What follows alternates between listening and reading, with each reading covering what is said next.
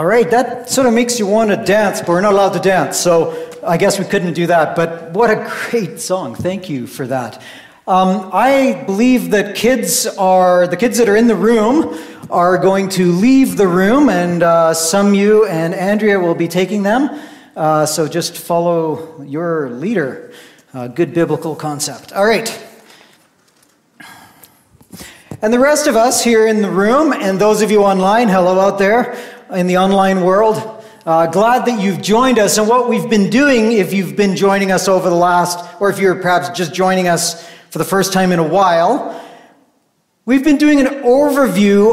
We're in a year of biblical literacy and trying to just pay more attention to how we read Scripture and the story it tells. So we looked at sort of the large, what I called the story of God, the large narrative arc of creation, fall, God's redemption story, and then that story moving toward new creation. And now we're diving into the redemption story, which is told in three large parts: the story of Israel, the story of Jesus, and the story of the church. And we're just finishing up here the story of Israel, and we've been doing an overview.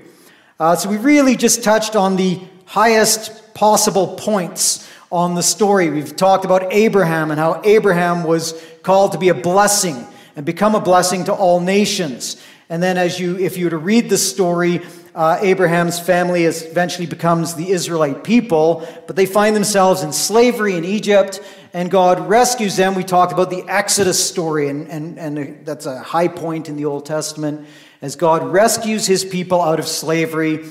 They enter into the wilderness where God establishes a covenant. We talked about covenant and God establishing this relationship with his people, calling them to be a new and different people.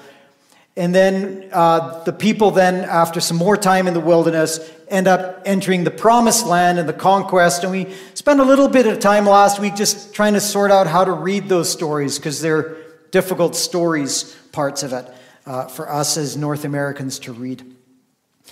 Today we're just finishing up the story of Israel. There's obviously all kinds of stories we haven't told as you read these, but we're just giving you an overview of how the story flows. And so the last part of that story, the sort of the big overview story, is now that Israel has entered the promised land, what kind of kingdom, what kind of nation will they be? They're called to be a nation with God as king. But as you read the story, the invitation to read is, there's a Bible reading plan attached to this preaching series. If you haven't linked into it, I have updated the plan this week to attach dates to it, because people were like, what week are we on again? And I get it, it's confusing. So we're week 9, I believe. But anyway, there's dates attached to it. So if you haven't jumped into the reading plan, you still can. It's a 40-week plan, so we're about quarter way through, not quite. And you'll start reading in the book of 1 Samuel now, if you link it to the dates. And I did you a bit of a favor in that I didn't get you to read a lot of Judges, because that is really grim. I don't love those stories. But really the point of Judges comes out in the very last verse, which is that Israel had no king. And they all decided to do whatever they wanted, whatever they saw fit. And what they saw fit was pretty horrific, actually, in places. And so we move into the book of Samuel, and then we'll get into the books of Kings. And again, just an overview. What plays out here is the Israelites ask for a king. And I just want to pick up this part of the story from 1 Samuel chapter 8. So they've been in the land for a while, and they've been ruled by judges. And there's a whole cycle of that. And like I said, it's pretty bad. And so they now come before Samuel, the prophet. Let me pick up the story. 1 Samuel chapter 8, verse 1. When Samuel grew old, he appointed his sons as Israel's leaders, but his sons didn't follow his ways. They turned aside after dishonest gain and accepted bribes and perverted justice. So the elders of Israel gathered together and came to Samuel at Ramah. And they said to him, look, you are old, and your sons do not follow your ways. Now appoint a king to lead us, such as all the other nations have. But when they said, "Give us a king to lead us," this displeased Samuel. So he prayed to the Lord, and the Lord said to him, "Listen to all that the people are saying to you. It is not you they've rejected. They have rejected me as their king. As they have done from the day I brought them out of Egypt until this day, forsaking me and serving other gods, so they are doing to you. Now listen to them, but warn them solemnly and let them know what the king who will reign over them will claim as his rights." All right, so this portion of Scripture, this portion of God's Word, there's a turn in the road. And don't gloss over the statement where it says, "Now appoint to us as a king to lead us, such as all the other nations have." Remember that God has called his people to be a unique people, a people through whom a blessing would come to all nations. He called them to be unique, to be in this unique relationship with him, to be a unique nation, so they would in fact bless all the other nations. And now here you've got the Israelites saying, we don't want that. Actually, we don't want to be unique. We want to be like all the other nations. And it's easy for me from this vantage point to look back and think, man, those people are, whatever, fill in the adjective, stupid. Why did they do that? That's ridiculous. Except if I'm honest, there's a strong temptation to want to fit in, I think.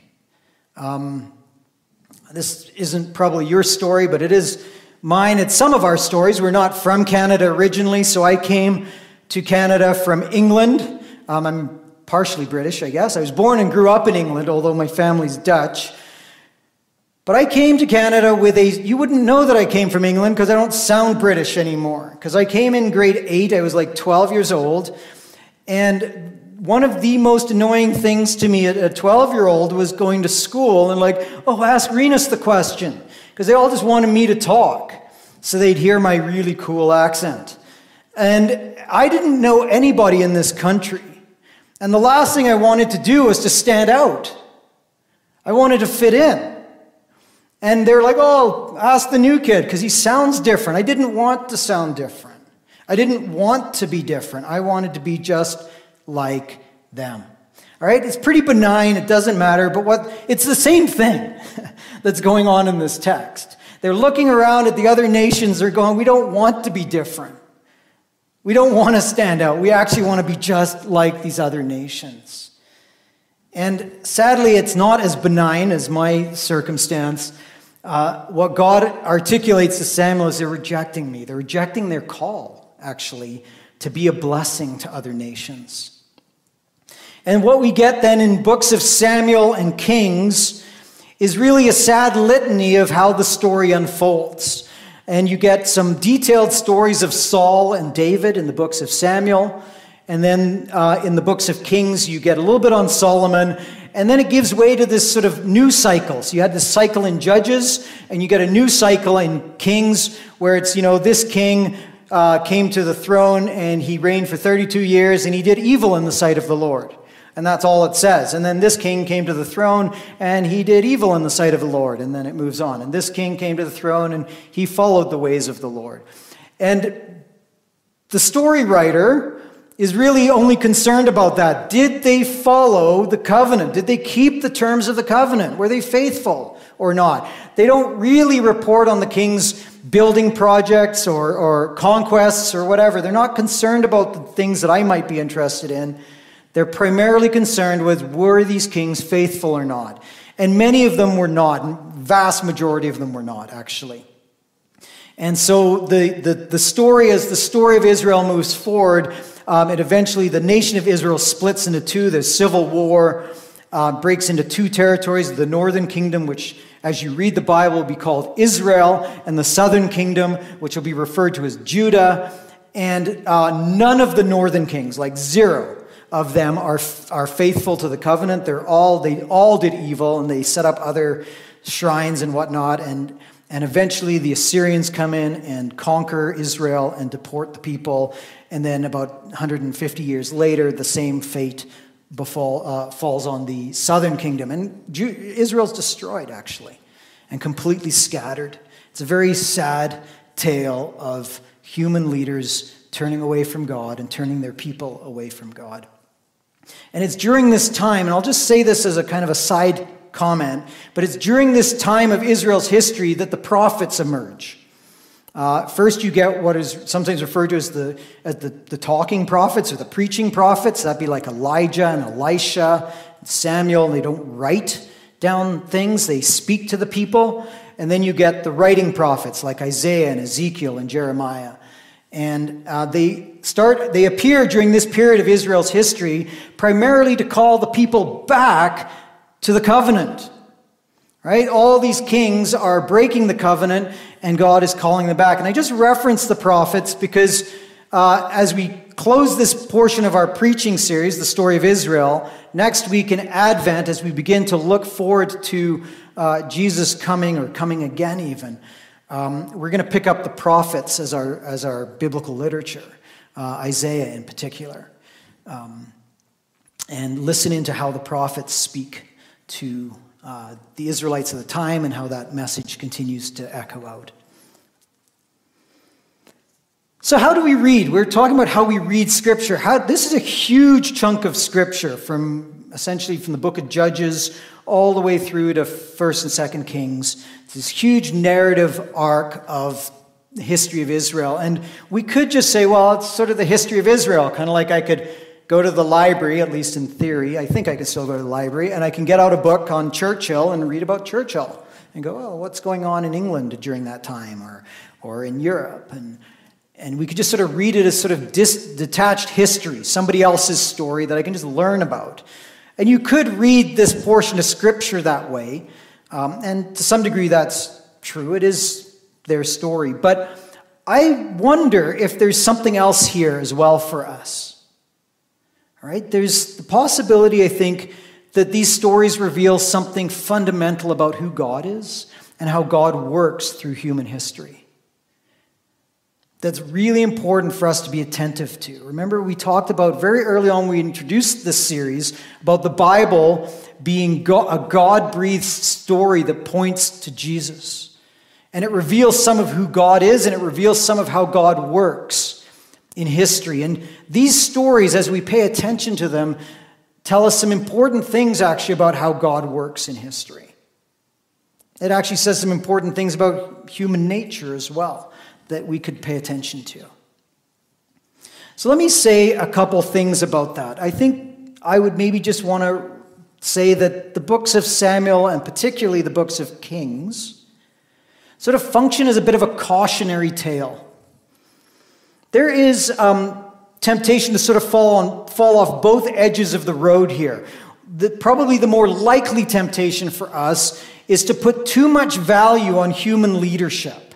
That we think, if we only just vote for the right person, we get the right person in office, then our country will be better off. And I know this is true because political conversation can be very animated.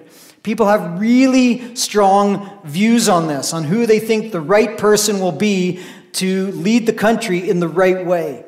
And we can start thinking that human leaders on their own will get us there. And I think Kings and Samuel, these stories might just be a bit of a cautionary tale to say, I'm not so sure. Human leaders, well, humans in general, all humans, but in this case, human leaders are a mixed bag.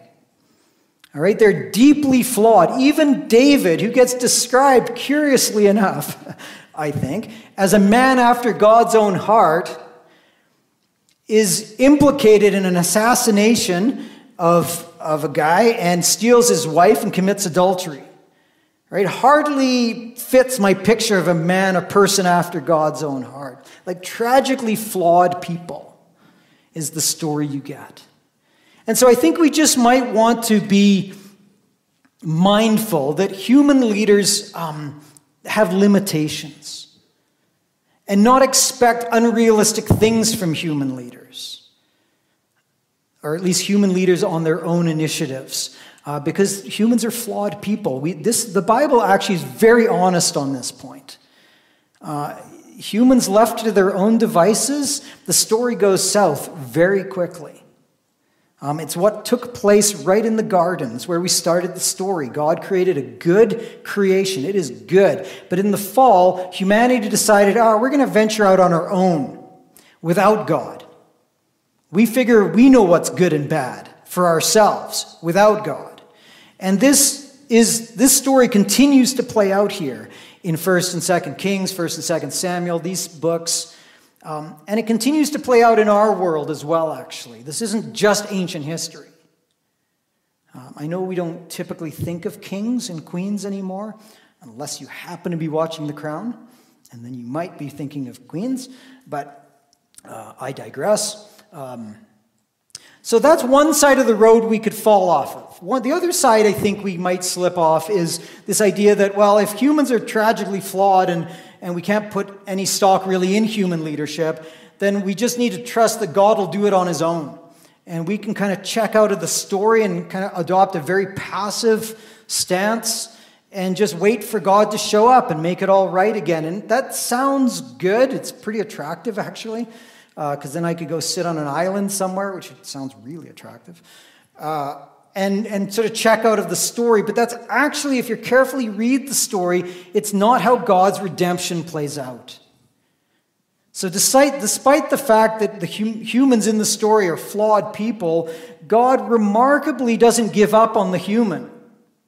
God uses humans in the story to move the salvation story forward. So the aforementioned David, the man after God's own heart, who he stole this guy's wife, Bathsheba, you know this story, and then plotted the assassination of her husband. Out of that relationship comes the birth line of Jesus, remarkably. And you're like, what just happened there? And so this is good news. When you read this story, it can feel very depressing. You're like, wow, these people they're not faithful. They don't pay attention. But the good news in the story is that God's purposes still prevail. And God is committed to his outcomes, but he's also committed to using humans to get him there. And God doesn't give up on humanity. And I think this is tremendously good news, actually. This is, in this story, it's always been how God wants to bring about salvation, is through humans. Okay, it's how God brings about his salvation. So those are some things I think I want you to be aware of as you read this portion of Scripture.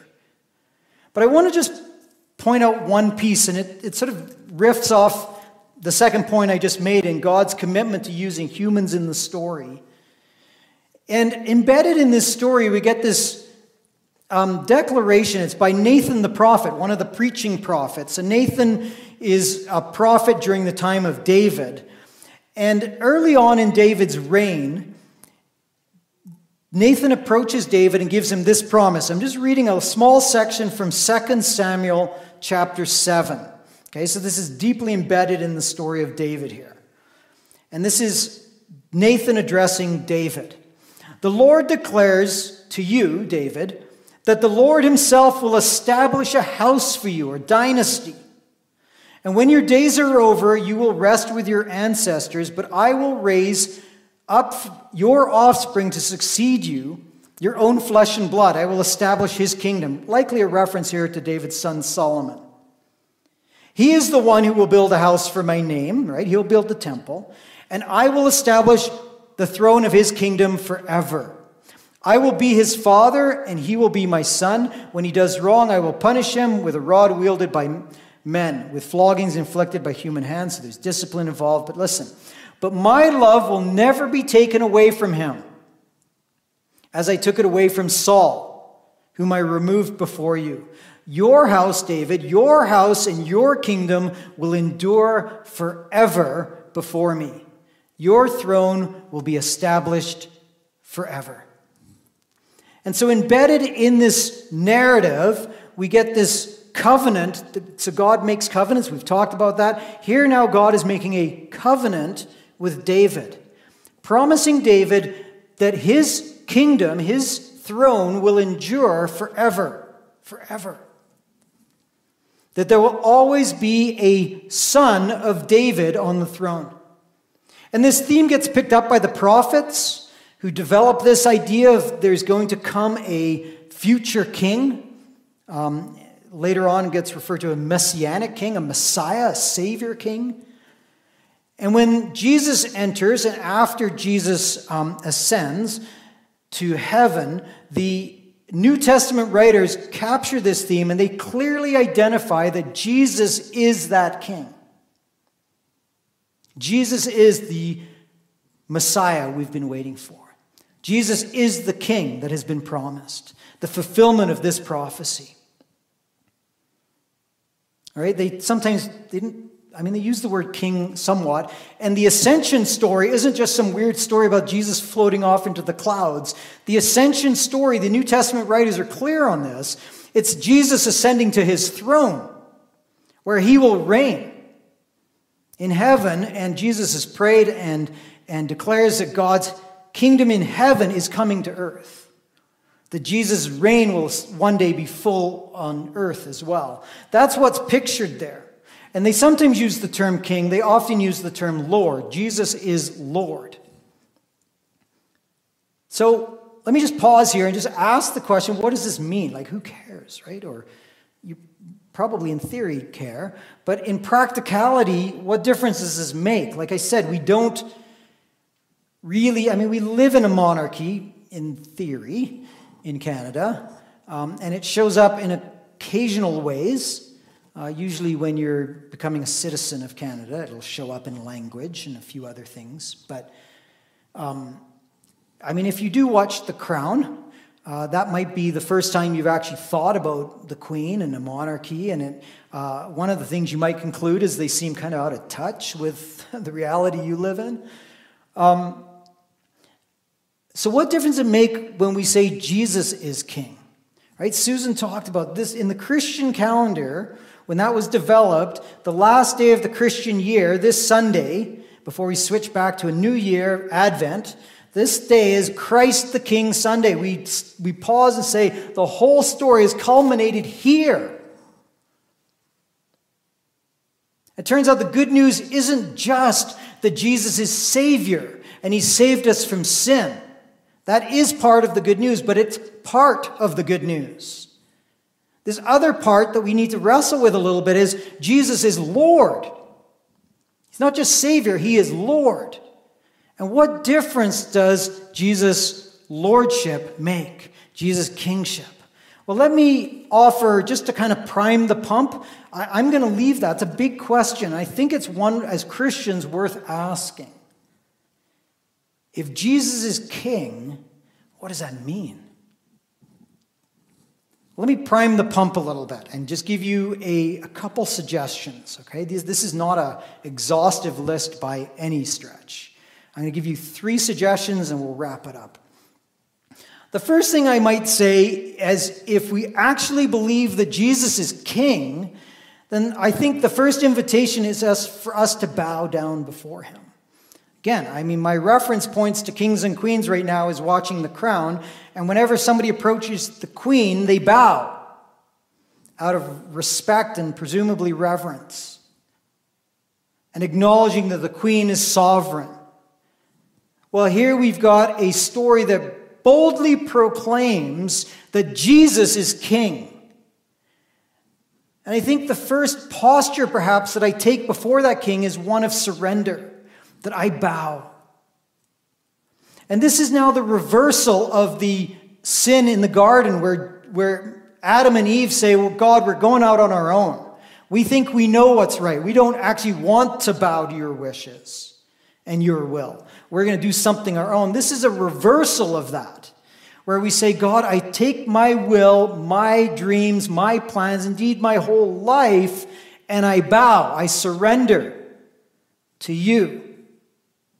Right? This is what gets picked up in the Lord's Prayer when Jesus teaches us to pray. Our Father in heaven, holy is your name. Your kingdom come, your will be done. Right? Not my kingdom, not my will, but I surrender to yours. And you see this enacted or lived out in the life of Jesus in the garden. God, if there's any possible way to sort of deviate from this path, I really don't want to hang on a cross. But in the end, not my will, but yours be done. And this is, I think, the invitation to not just receive Jesus as Savior. By all means, we need to do that. We need to be invited into the salvation story, but we also need to wrestle with and say yes to Jesus as Lord.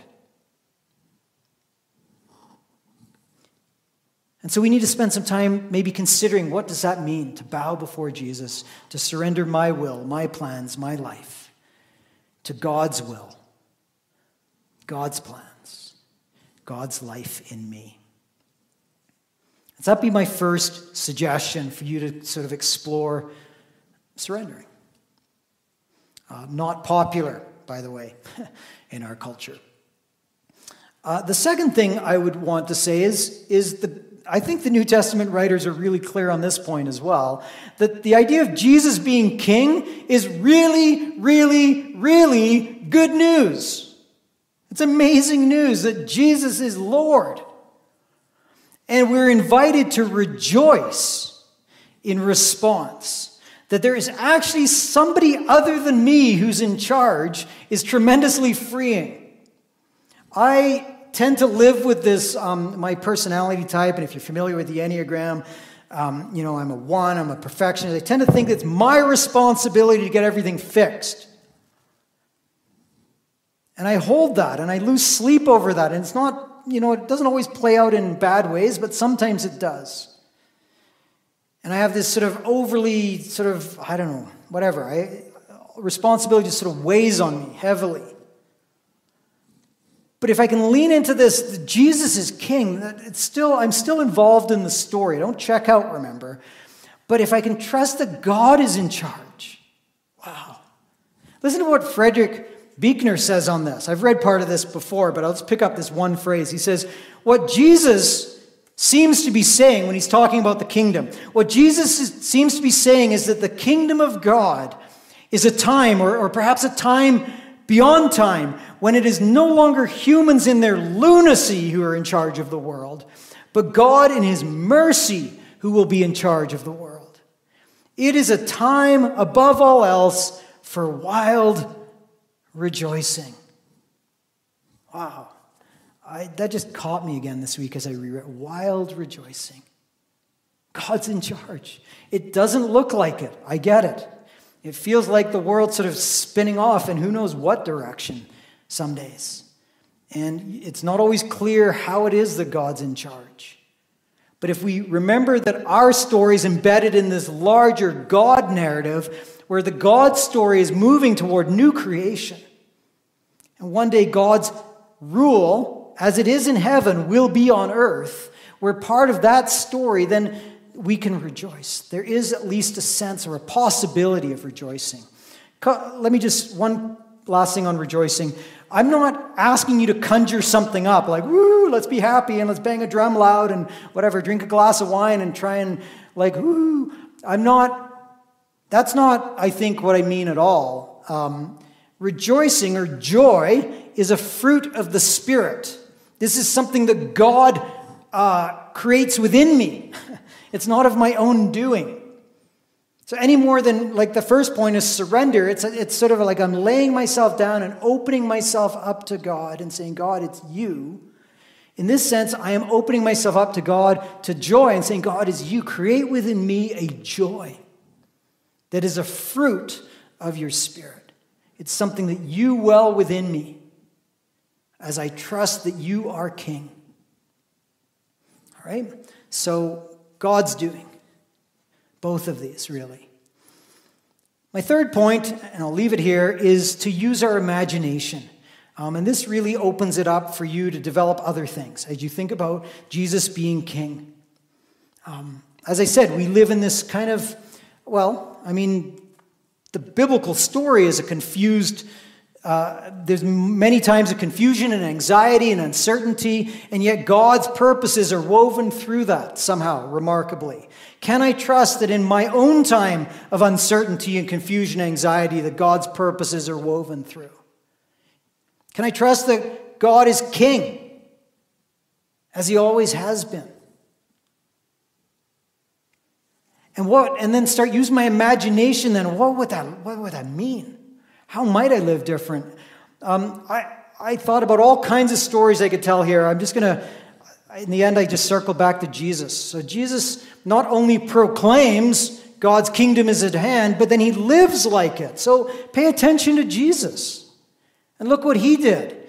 So Jesus, there's a great story. I won't read it. It's pretty short, actually. But Jesus is confronted by a man who has leprosy. And people with leprosy at that time were completely cut off from community and for society. Because there was a lot of misconceptions about that disease and how it could be, how you could spread that disease and all of that. So they just basically cast them out. And this leper approaches Jesus and asks to be healed. Now Jesus, he's God, right? He could say, sure, be healed. But what does he do? He reaches out and he touches.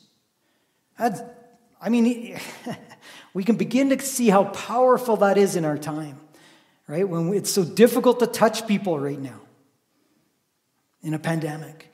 And Jesus reaches out and touches, and it's powerful. And Jesus is doing far more than healing the guy's body. Right? That's the first time this guy's been touched since he had leprosy. I don't know, 5 years, 10 years, 15 years. Can you imagine? Some of you haven't, we don't hug, we don't shake hands, we don't arm around the shoulder anymore. We haven't done that for 8 months. What about 8 years? Without human touch. And Jesus deliberately touches this man and heals him. And he's using his imagination to say, this is what the kingdom looks like. It looks like radical inclusion. People who've been cast out are going to be embraced. And I'm willing to touch them. I'm not afraid to be thought of as unclean. In fact, Jesus' cleanliness gets transferred to the man, not the other way around. And it invites me, that kind of story invites me to say, what would it look like for me? Who are the lepers in my world? Who might I touch? Okay, and it may, at this time, not be physical touch. You'll have to sort that out on your own. But what does it look like to have that kind of imagination as I interact with people in our world, in our time? Let me leave you here with another Frederick Buechner quote. He was clearly a good companion this week as I prepared this. This is where I want to leave you. And I love this little quote here. He says, humanly speaking, if we have any chance to survive, I suspect that it is men and women who act out of that deep impulse, that deep longing, that deep belief that Jesus is king. We cannot make the kingdom of God happen, all right? That's God's doing. God establishes his kingdom. We cannot make the kingdom of God happen, but we can put out leaves as it draws near. We can be kind to each other. We can be kind to ourselves. We can drive back the darkness a little. We can make green places within ourselves and among ourselves where God can make his kingdom happen. Friends, this morning, what would it be like for you to spread out leaves? To open yourself up to the possibility that Jesus is king. I invite you can reflect on that further. There's a practice on our website on that, on Sermons Plus. If you're still wanting to think further, I've photocopied a chapter from N.T. Wright's book, Simply Jesus. It's the final chapter of this book. So you can skip the whole book and read just the last chapter that's online, simply called Jesus, the Ruler of the World. And N.T. Wright's trying to wrestle with, what does that mean? The very question we're asking here. Okay? Friends, spread out leaves. And believe that this is true. and believe that it's good news that Jesus is King. Let me pray, and then I'm going to invite Toru virtually. Toru is one of our missionaries, works out in the Sudan and Kenya and that region of the world, and he just has a song that's beautiful, and we'll use it as a part of our reflection. So let me pray, and then the song. Jesus, you are King, and I confess that I don't think about that a lot, or perhaps I should.